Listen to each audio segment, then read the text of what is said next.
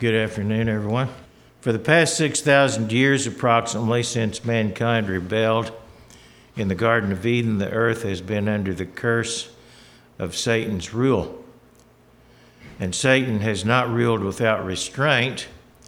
God has remained supreme over the universe, including the earth. But to a large extent, God has allowed Satan to influence mankind. And Satan, within certain parameters, has remained, as we are told in 2 Corinthians 4 and verse 4 and other scriptures. Satan is the god of this age. He's referred to as the god of this age in 2 Corinthians 4 and verse 4, or the god of this world in various scriptures. He is the one who is setting the tone for most of what happens in the world. The result of Satan's influence has been a history of oppression, warfare, famines, disease, and other evils that have plagued mankind. What the world needs more than anything is a new kind of government. A government not of Satan, nor a government of men, but a government of God, the benevolent creator and author of every blessing, including life itself. We read from the book of James, chapter 1, beginning with verse 17, that every good gift and every perfect gift is from above and comes down from the Father of lights, with whom there is no variation or shadow of turning. Of his own will he brought us forth by the word of truth, that we might be a kind of first fruits of his creatures. God, who made the world and everything in it, since he is Lord of heaven and earth, does not dwell in temples made with hands, nor is he worshipped with men's hands, as though he needed anything, since he gives to all life, breath, and all things. So everything that is good, every gift that is good, every blessing, including life itself, comes from God. We read in Acts 17 and verse 24, Acts 17 beginning with verse 24, God who made the world and everything in it, since he is Lord of heaven and earth, does not dwell in temples made with hands, nor is he worshipped with men's hands, as though he needed anything, since he gives to all life, breath, and all things. The Feast of Tabernacles points to a time in the future when the kingdom of God will supersede the kingdoms of this world. And Jesus Christ, the Messiah, the second person of the Godhead, will rule on the earth in person, bodily, under the authority of his Father in heaven. We read in Revelation 11 and verse 15, Revelation 11 and verse 15, then the seventh angel sounded, and there were loud voices in heaven saying, the kingdoms of this world have become the kingdoms of our Lord and of his Christ, and he shall reign forever and ever.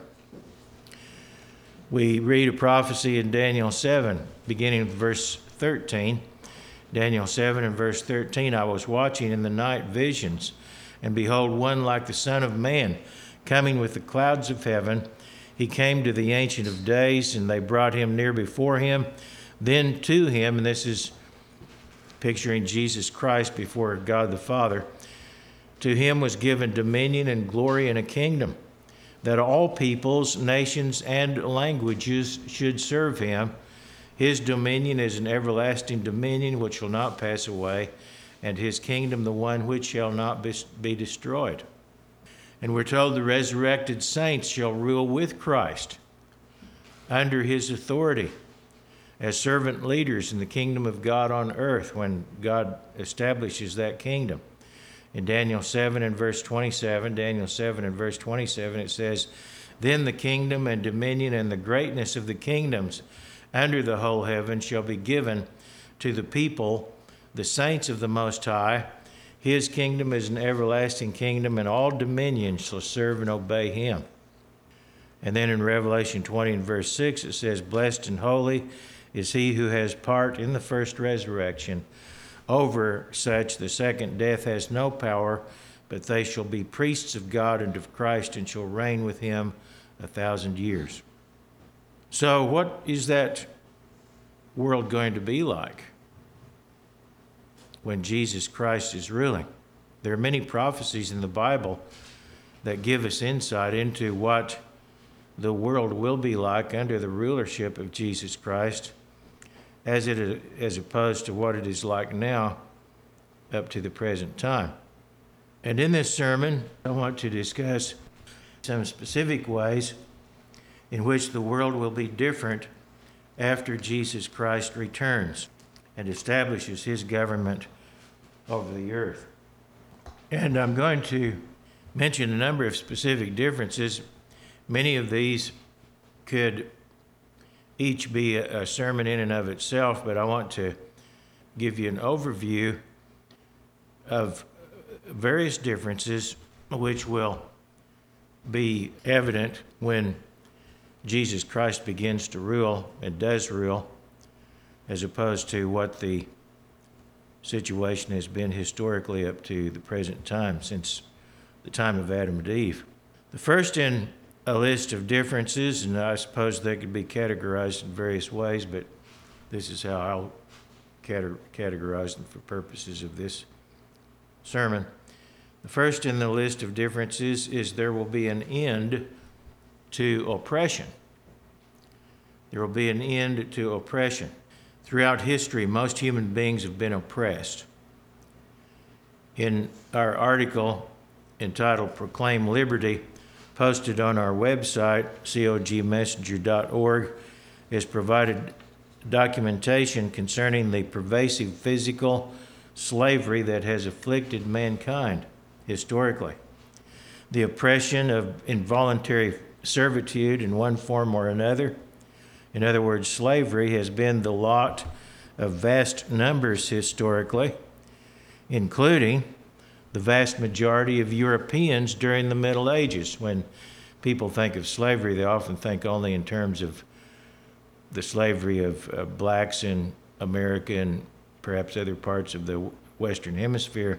And blacks have certainly been subjected, vast numbers of them, to being enslaved, but so have other families of mankind, including most Europeans throughout history. In addition to physical oppression, mankind has been subject also to the oppression of spiritual blindness.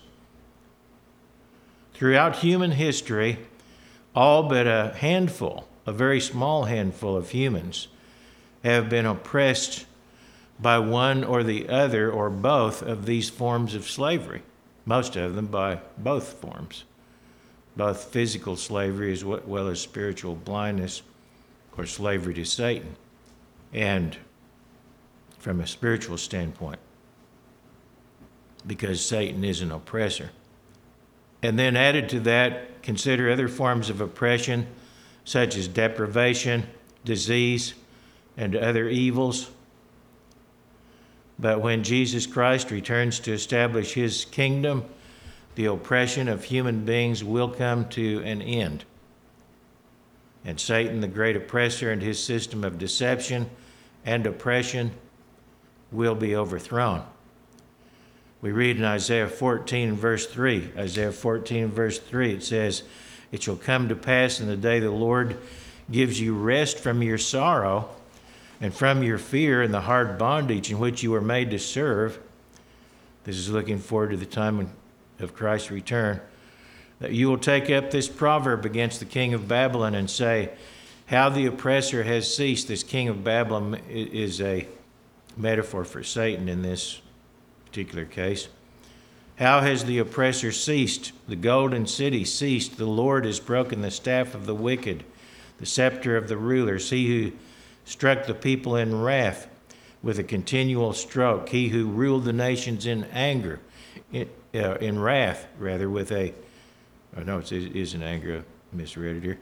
He who ruled the nations in anger is persecuted and no one hinders. The whole world is at rest and quiet.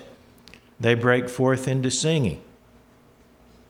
So this is picturing a very significant, marked change in the earth at the time of Christ's return, when he establishes his rule. And the whole earth will be at rest and quiet and break forth into singing.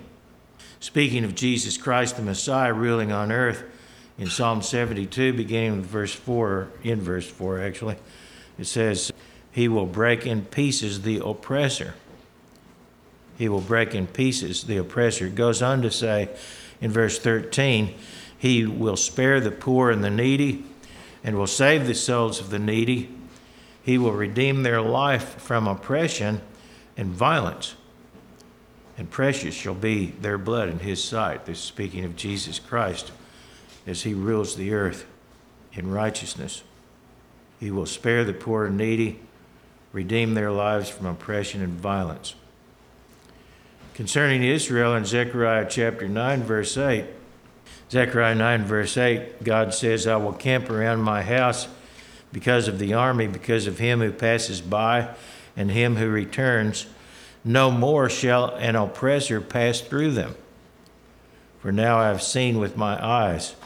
Rejoice greatly, O daughter of Zion.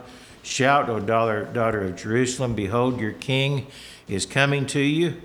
He is just and having salvation, lowly and riding on a donkey, a colt, the foal of a donkey.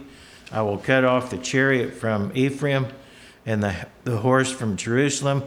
The battle bow will be cut off. He shall speak peace to the nations. His dominion shall be from sea to sea and from the river to the ends of the earth. As for you also, because of the blood of your covenant, I will set your prisoners free from the waterless pit. So Christ is coming to set those who have been imprisoned in captivity and oppressed in that way from their plight.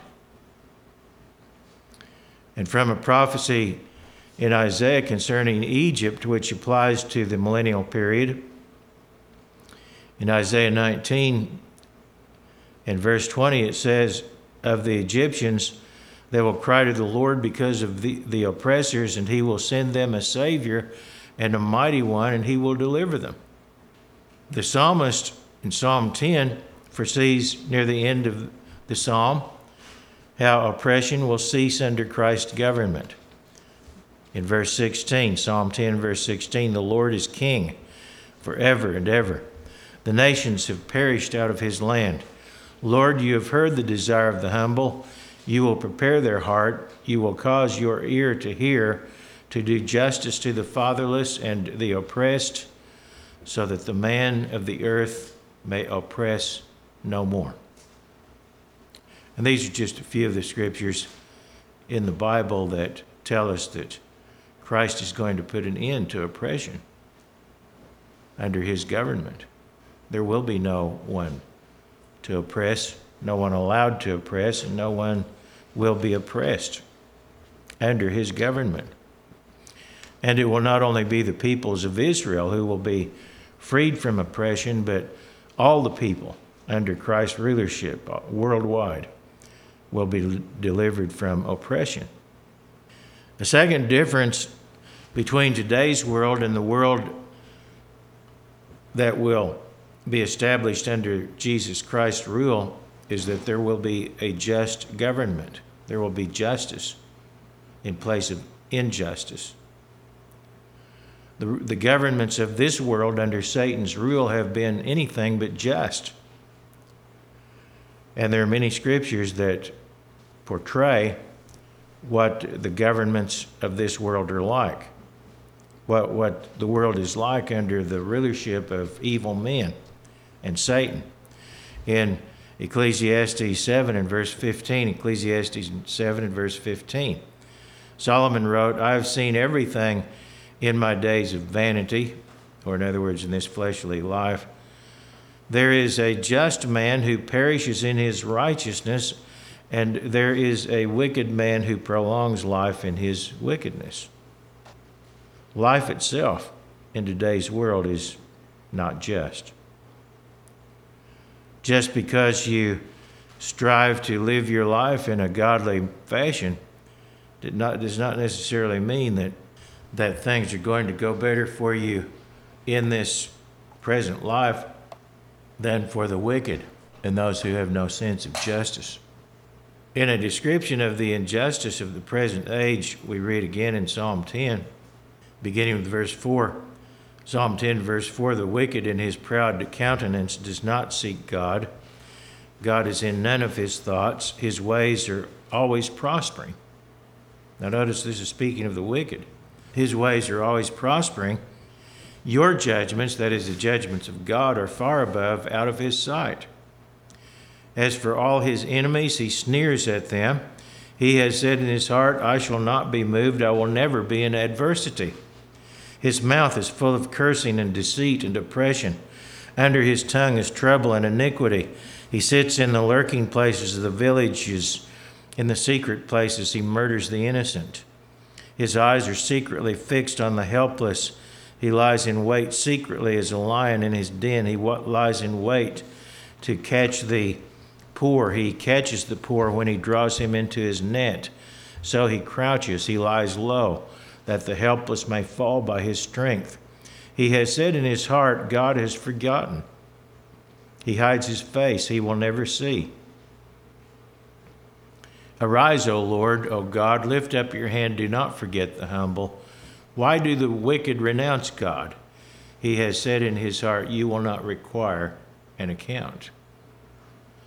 So this is an apt description of vast numbers of people down through history on the face of the earth, powerful people who have no regard for God, who don't believe that they will ever be called to account for their deeds. And I would guess that it is typical of vast numbers of human beings today. How many people actually live their lives thinking consciously that they're going to be held to account by God for their deeds? These words characterize how the world has been and is all too commonly. In Isaiah 59 verse 4, it says, no one calls for justice, nor does any plead for truth. They trust in empty words and speak lies. They conceive evil and bring forth iniquity. They hatch viper's eggs and weave the spider's web. He who eats out of their eggs dies, and from that which is crushed a viper breaks out. Their webs will not become garments, nor will they cover themselves with their works. Their works are works of iniquity, and the act of violence is in their hands. Their feet run to evil, and they make haste to shed innocent blood. Their thoughts are thoughts of iniquity. Wasting and destruction are in their paths.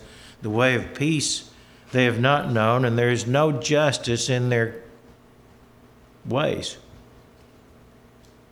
They have made themselves crooked paths. Whoever takes that way shall not know peace. Therefore justice is far from us, nor does righteousness overtake us. We look for light, but there is darkness for brightness, but we walk in blackness. That's how God characterizes our world today and in ancient times as well. Goes on to say, beginning with verse 13 of Isaiah 59, in transgressing and lying against the Lord and departing from our God, speaking oppression and revolt, conceiving and uttering from the heart words of falsehood, justice is turned back and righteousness stands far off, for truth is fallen into the street and equity cannot enter. So truth fails, and he who departs from evil makes himself a prey. Then the Lord saw it, and it displeased him that there was no justice.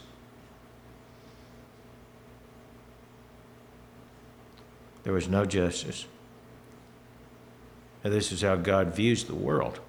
Doesn't mean there's absolutely no justice, but by and large, this is not a just world. And God is permitting the world to be the way it is. It is permitted for the world to be an unjust world, but the day is coming when the wicked will be held accountable for their wickedness.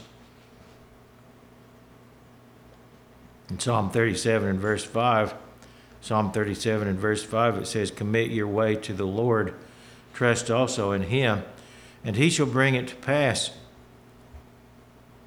He shall bring forth your righteousness as the light, and your justice as the noonday. Rest in the Lord and wait patiently for him. Do not fret because of him who prospers in his way, because of the man who brings wicked schemes to pass. Cease from anger, forsake wrath. Do not fret, it only causes harm. For evildoers shall be cut off, but those who wait on the Lord, they shall inherit the earth. For yet a little while, and the wicked shall be no more. Indeed, you will look carefully for his place, but it shall be no more. But the meek shall inherit the earth, and shall delight themselves in the abundance of peace. The wicked plots against the just, and gnashes at him with his teeth. The Lord laughs at him, for he sees his day coming. The wicked has drawn the sword, and have bent their bow to cast down the poor and needy, to slay those who are of upright conduct. Their sword shall enter their own heart, and their bows shall be broken. So, even though there is injustice, if you live your life with proper regard toward God and striving to obey and serve him, you will have your reward eventually. As it says, the meek shall inherit the earth. And those who do wickedly will be called to account in due time. In Psalm 140 and verse 12, it says, I know that the Lord will maintain the cause of the afflicted and justice for the poor. Psalm 140 verse 12. Verse 13 says, surely the righteousness shall give thanks to your name. The upright shall dwell in your presence. So justice is going to be administered for the poor, and actually for everyone, when Christ establishes his kingdom. And it is promised in many scriptures that justice will be established on the earth. In Isaiah 42 and verse 1, it says, behold my servant whom I uphold, my elect, one in whom my soul delights. I have put my spirit upon him. He will bring forth justice to the Gentiles. He will not cry out, nor raise his voice, nor cause his voice to be heard in the street. A bruised reed he shall not break, and smoking flax he shall not quench. He shall bring forth justice for truth. He will not fail, nor be discouraged, till he has established justice in the earth, and the coastland shall wait for his law. Jesus Christ is going to establish justice on the earth.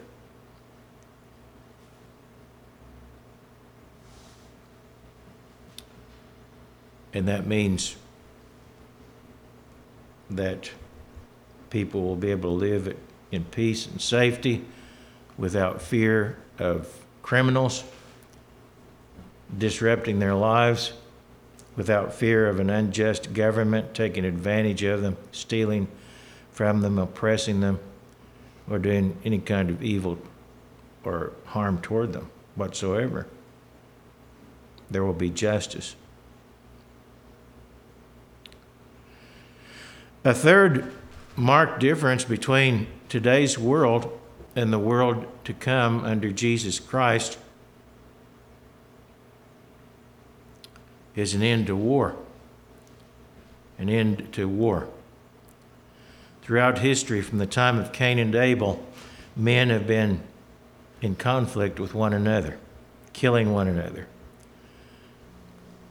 The history of the world is largely a history of strife, conflict, and warfare. Some historians have said essentially the history of the world is a history of warfare.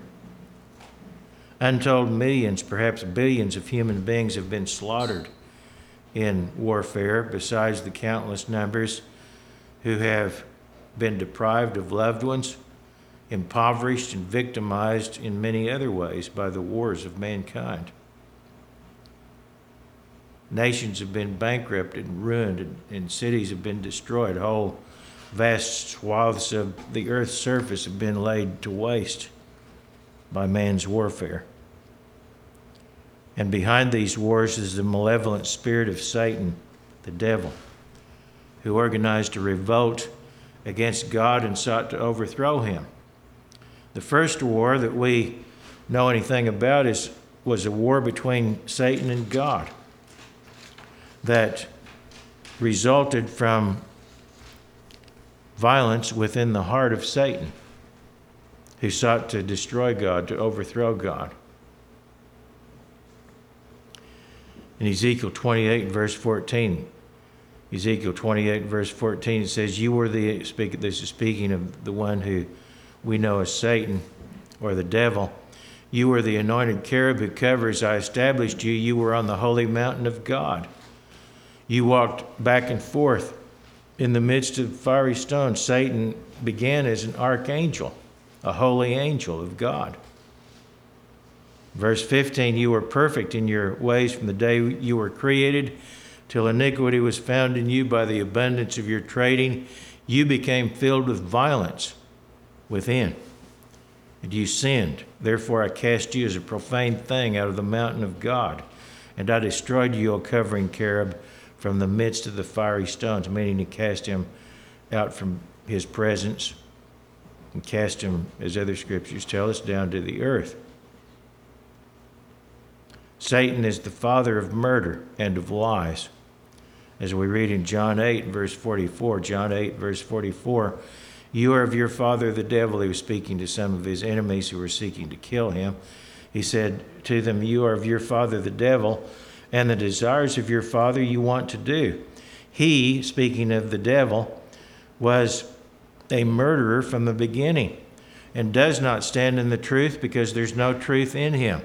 When he speaks a lie, he speaks from his own resources, for he is a liar and the father of it. Under the influence of Satan, the world before the flood was filled with violence. As we read in Genesis 6 and verse 11, Genesis 6 and verse 11, it says, the earth was corrupt before God, and the earth was filled with violence. So God looked upon the earth, and indeed it was corrupt, for all flesh had corrupted their way on the earth.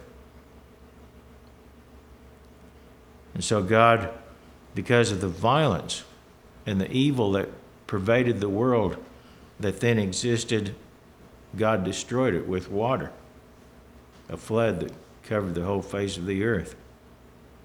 Only one family was saved, as we read in Scripture. And from these examples, we can see that God can indeed make war on his enemies when it's necessary. But God loves peace, not war. One of the titles of Jesus Christ is Prince of Peace, Prince of Peace. When he establishes his throne over the nations, he will put down rebellion, the rebellion of Satan and of mankind. And in doing so, he will establish peace on the earth. And it will be a just peace. And it will be a peace that will result in security, joy, and happiness for all mankind.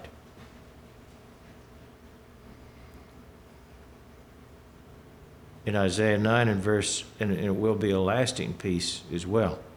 In Isaiah 9 and verse 6, it says, for unto us a child is born, unto us a son is given, and the government will be upon his shoulder. And his name will be called Wonderful Counselor, Mighty God, Everlasting Father, Prince of Peace. Of the increase of his government and peace there will be no end.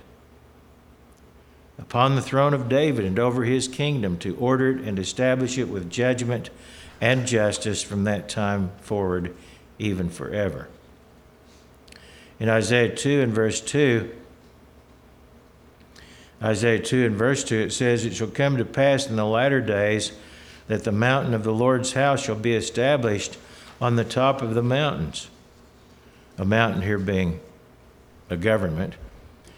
and shall be exalted above the hills, and all nations shall flow to it. Many people shall come and say, Come and let us go up to the mountain of the Lord, to the house of the God of Jacob.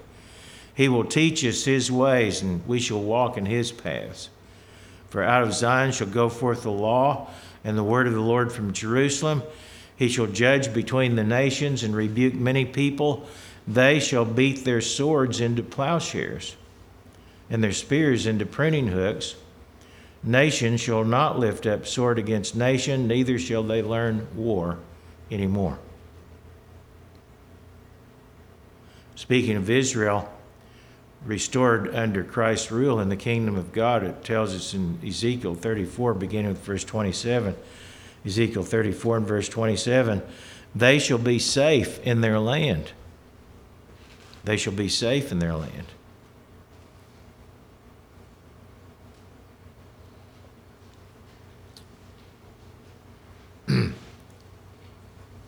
It's often occurred down through history that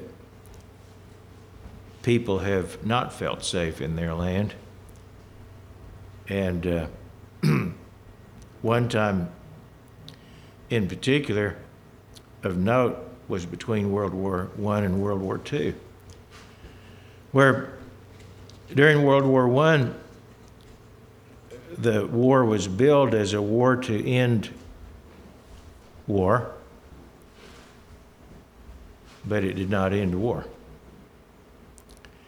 And between those two wars was a tremendous amount of societal chaos and confusion, conflict, and trouble.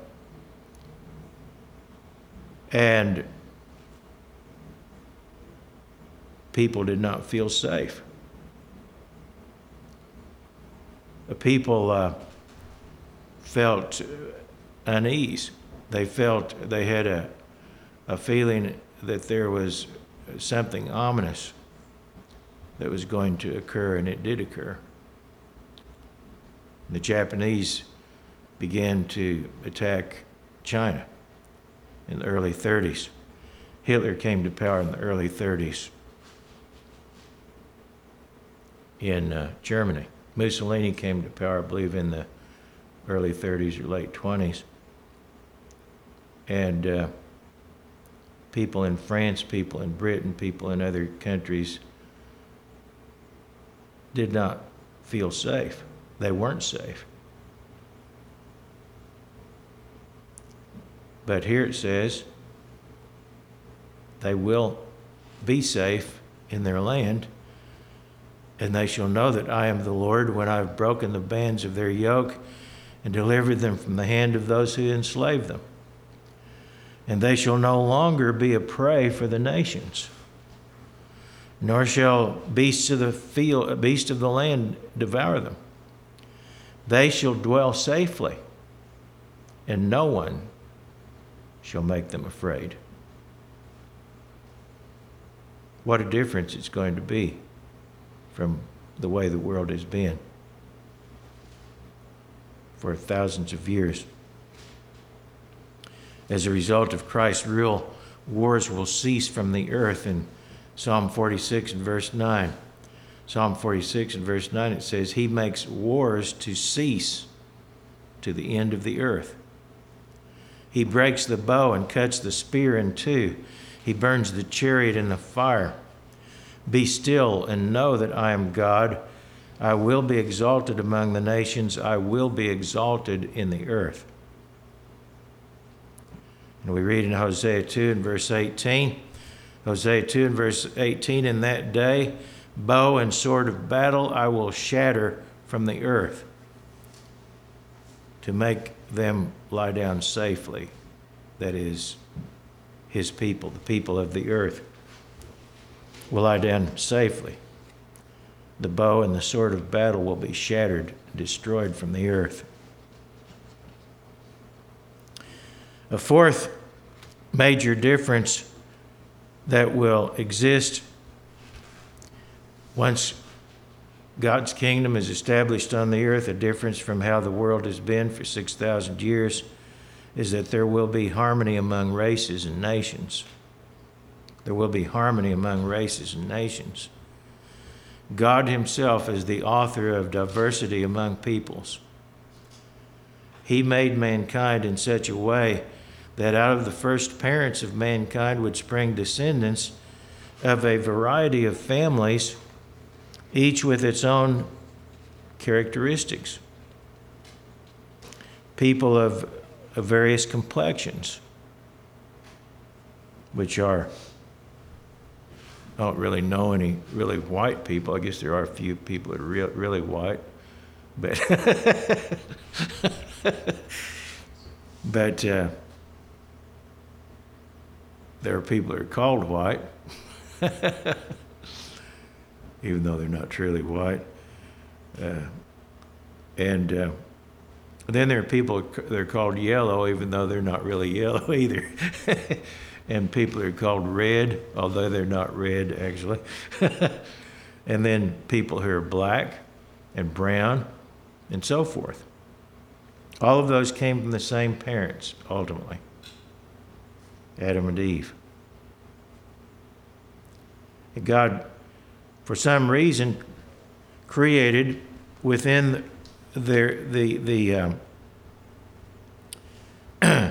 genetic makeup of the first parents all of those varieties of people, the potential for all those different varieties to spring from the same parents. And then later on, God separated the nations. This occurred early in the history of the earth after the flood. He separated the various families to give to each family group or each national group its own inheritance on the earth. In Genesis 10, we read of the various family groups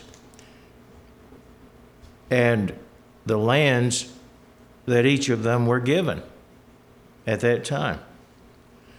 At the end of the chapter, we read, Genesis 10, verse 31, says, "These were the sons of Shem," speaking in the latter part of the chapter about the descendants of Shem, one of the three sons of Noah. Says, "These were the sons of Shem according to their families, according to their languages, in their lands, according to their nations." So these families that we read of in Genesis 10 are the beginnings of the various nations, ethnic, racial groups on the face of the earth. All of them sprang from these original groups that are mentioned here in Genesis 10. Some national groups know where they descended from. Many do not. But there have been people who have researched these matters and pretty well identified many of the various national groups that exist today and how they relate to these peoples that are mentioned in Genesis 10. I don't necessarily think we know every detail about all of them, but there is quite a bit we can learn about the origin of different national groups. And it goes on to say in verse 32 of Genesis 10, "These were the families of the sons of Noah according to their generations in their nations, and from these the nations were divided on the earth after the flood."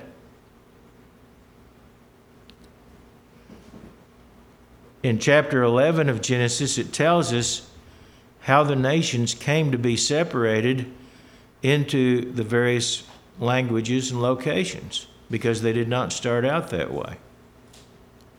The nations were at first of one language. There was only one language on the earth.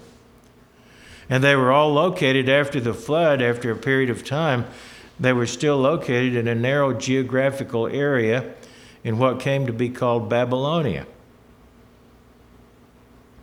in the Near East. And in a spirit of rebellion against God, they had organized and sought to build a city and a tower in Babylon, which was an affront to God. In specifically in order to avoid being scattered to their habitations, as God intended. It tells us in Genesis 11 and verse 1. Genesis 11 and verse 1, now the whole earth had one language and one speech, and it came to pass as they journeyed from the east that they found a plain in the land of Shinar, and they dwelt there. Then they said to one another, come, let us make bricks and bake them thoroughly. They had brick for stone, and they had asphalt for mortar, and they said, come, let us build ourselves a city and a tower whose top is in the heavens. Let us make a name for ourselves, lest we be scattered abroad over the face of the whole earth. Why were they building this? So that they could avoid being scattered abroad over the face of the earth. Verse 5, but the Lord came down to see the city and the tower which the sons of men had built. And the Lord said, indeed, the people are one, and they have one language. And this is what they begin to do. Now nothing that they propose to do will be withheld from them. Come, let us go down and there confuse their language, that they may not understand one another's speech. So the Lord scattered them abroad from there over the face of all the earth, and they ceased building the city. Therefore its name is called Babel, because there the Lord confused the language. The word Babel originally means confusion. The Lord confused the language of all the earth, and from there the Lord scattered them abroad over the face of the earth. So the languages were confused. Different peoples, different family groups began speaking different languages, couldn't understand one another's speech. And God scattered them over the face of the earth to their habitations, the ones that he intended for the various family groups to inherit. But the nations, although they all descended from Adam and Eve, and they were all of God's creation, have not been able to live together at peace with one another. Between the various ethnic and national groups throughout history, there has been conflict, hatred, and wars. Jesus said in Matthew 24 and verse 6, he said, you will hear of wars and rumors of wars. See that you are not troubled, for all these things must come to pass, but the end is not yet. For nation will rise against nation, and kingdom against kingdom. And there will be famines, pestilences, and earthquakes in various places. All these are the beginning of sorrows.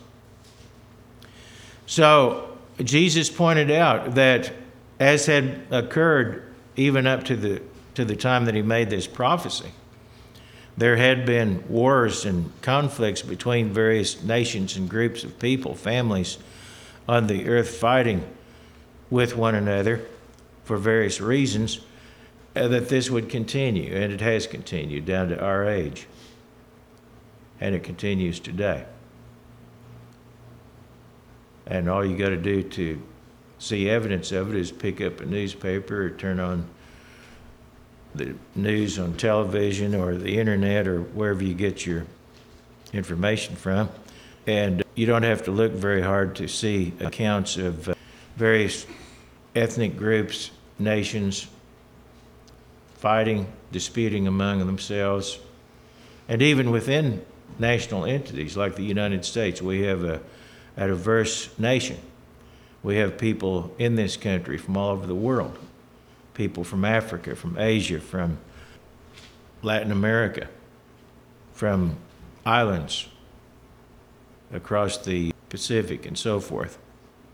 Probably virtually every ethnic and racial group on the face of the earth has at least some representatives in this country. And what do we have constantly? We have racial conflict.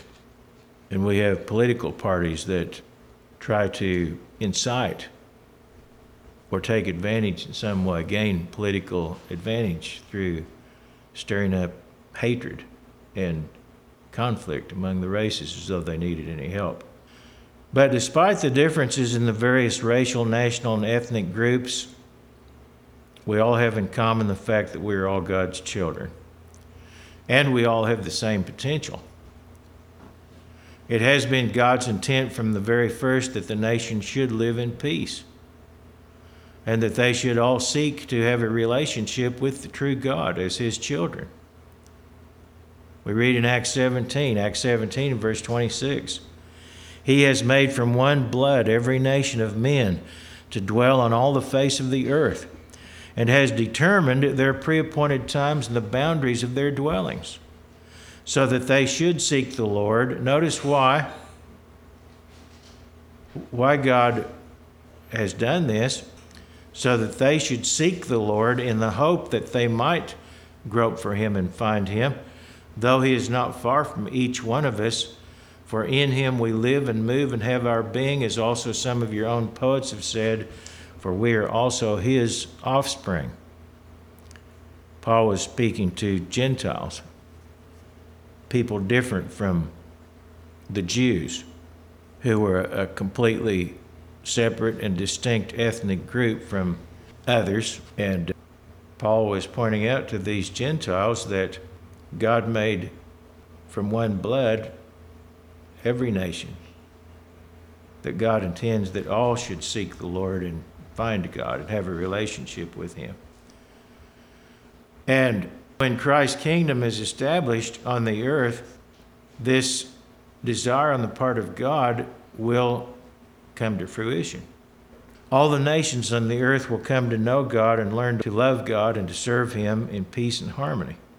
And it says in Psalm 72, beginning with verse 10, Psalm 72 and verse 10, it says, the kings of Tarshish and of the isles will bring presents. The kings of Sheba and Seba will offer gifts.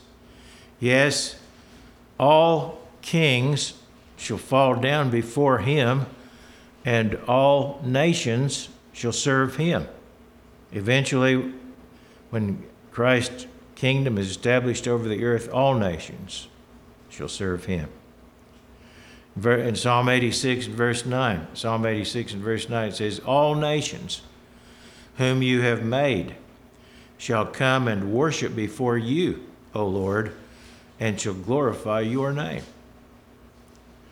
So what Paul said to the people in Athens, we read about in Acts 17, that they were created so that they might seek the Lord in the hope that they might find Him. They will find Him. He will find them. And they will all come and worship Him and glorify His name. Old enemies such as Egypt, Assyria, and Israel will together serve God. In Isaiah 19, verse 21, then the Lord will be known to Egypt, and the Egyptians will know the Lord in that day, and will make sacrifice and offering. Yes, they will make a vow to the Lord and perform it. And the Lord will strike Egypt, He will strike and heal it. They will return to the Lord, and He will be entreated by them and heal them. In that day there will be a highway from Egypt to Assyria, and the Assyrian will come down into Egypt, and the Egyptian into Assyria, and the Egyptians will serve with the Assyrians. In that day Israel will be one of three with Egypt and Assyria, a blessing in the midst of the land. These are three of the leading nations down through the history of the world. They're three of the leading nations today, but they have often been at odds with one another. But in that day it says, they will be a blessing in the midst of the earth, whom the Lord of hosts shall bless, saying, blessed is Egypt, my people, and Assyria, the work of my hands, and Israel, my inheritance. In Psalm 22 and verse 27, it says, all ends of the earth, all ends of the world shall remember and turn to the Lord, and all the families of the nations shall worship before you. For the kingdom is the Lord's, and He rules over the nations. When all nations recognize and learn to serve the true God, all men will be brothers, children of God, not only in a physical sense, but in a spiritual sense as well. All will learn to love and respect one another and respect their differences and their similarities. They won't be hating one another and persecuting one another, but they will learn to love and respect one another.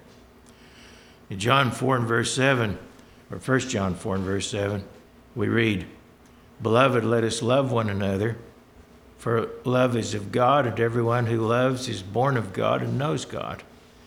He who does not love does not know God, for God is love. In this the love of God was manifested toward us, that God sent his only begotten Son into the world that we might live through him. In this is love, not that we loved God, but that he loved us and sent his Son to be the propitiation for our sins.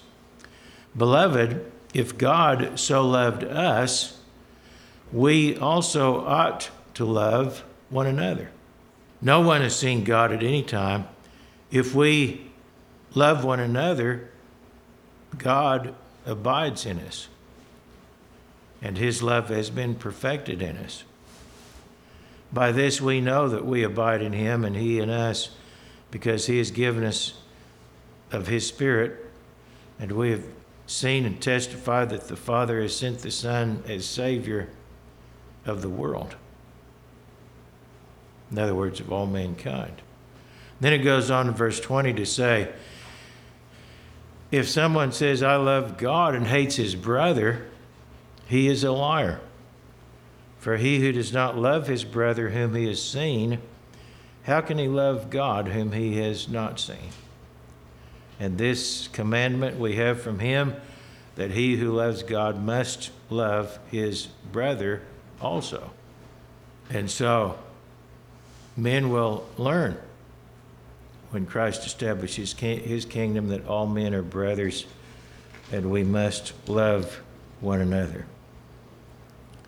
In this sermon, we've discussed 4 ways in which the world will be different when Christ returns. There will be an end to oppression. There will be a just government. There will be an end to war, and there will be harmony among races and nations. The impact of just these 4 differences alone are incalculable. But there are many more profound, very profound differences yet to discuss. And perhaps we'll be able to continue to discuss some of them in a future sermon.